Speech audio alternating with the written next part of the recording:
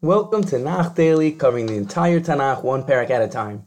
I'm Rabbi Shaya Sussman, and today we'll be discussing the first half of Tehillim Parak Tes, Sukkim Aleph through Tes.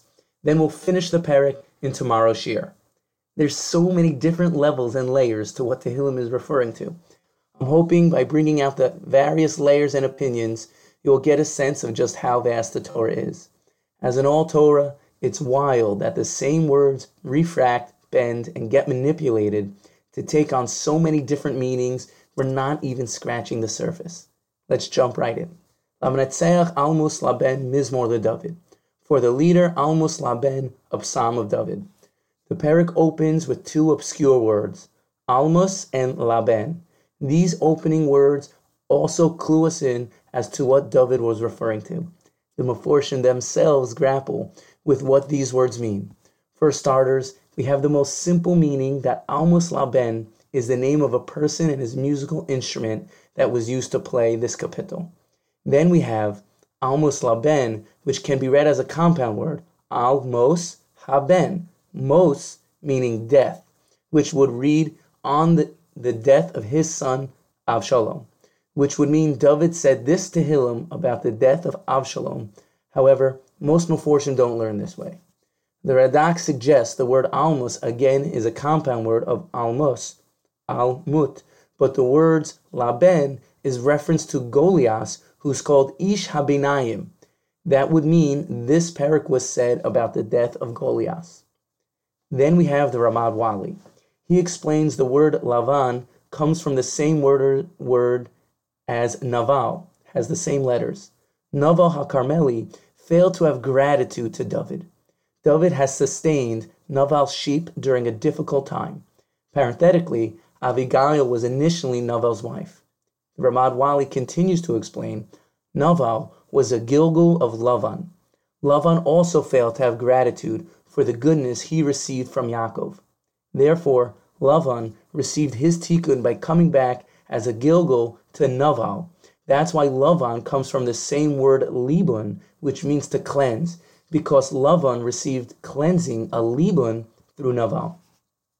Last but not least, we have the Medrash and others that explain almus means the strength of someone young, and Laben comes from the word Lavan, meaning white, that this capital is written about the times of Mashiach, when Klal Yisrael will feel young and strong, and all their averas will turn white.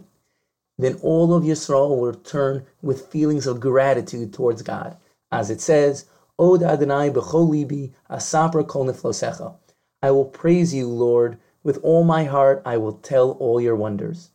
Ibn Ezra relates the future redemption will be equivalent to all the nisim that ever occurred throughout our history. That's why we'll praise Hashem with all our hearts and tell His niflosecha about the amazing miracles that will occur when Mashiach ben David reveals himself. Esmecha ve'el tzavach azamra shimcha elyon. I will rejoice and exalt in you, singing a hymn to your name, O Most High.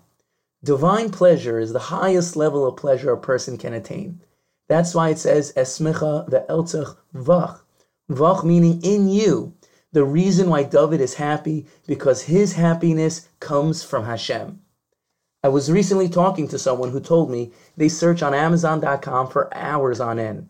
This person was saying he's trying to fill himself up to become happy.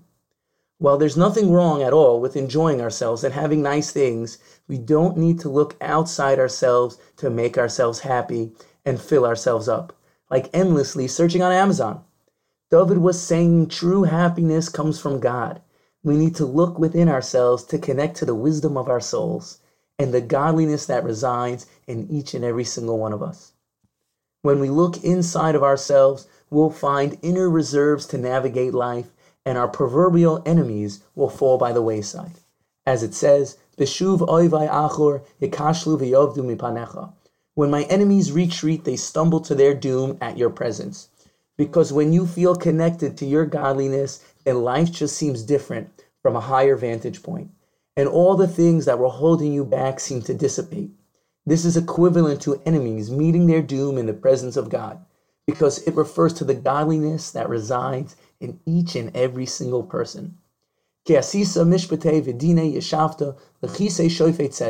For you uphold my right and claim enthroned as righteous judge. The Ramad Wali jumps on the words Shofet Tzedek. Shofet is reference to the Tzaddik Mashiach, and Tzedek, which means justice, refers to the Rishayim, meaning the Tzaddik Mashiach will be lifted up, then provide judgment to all the Rishayim. This now brings up to the upcoming psukim that are reference to how Hashem constantly protects Yisrael from harm's ways.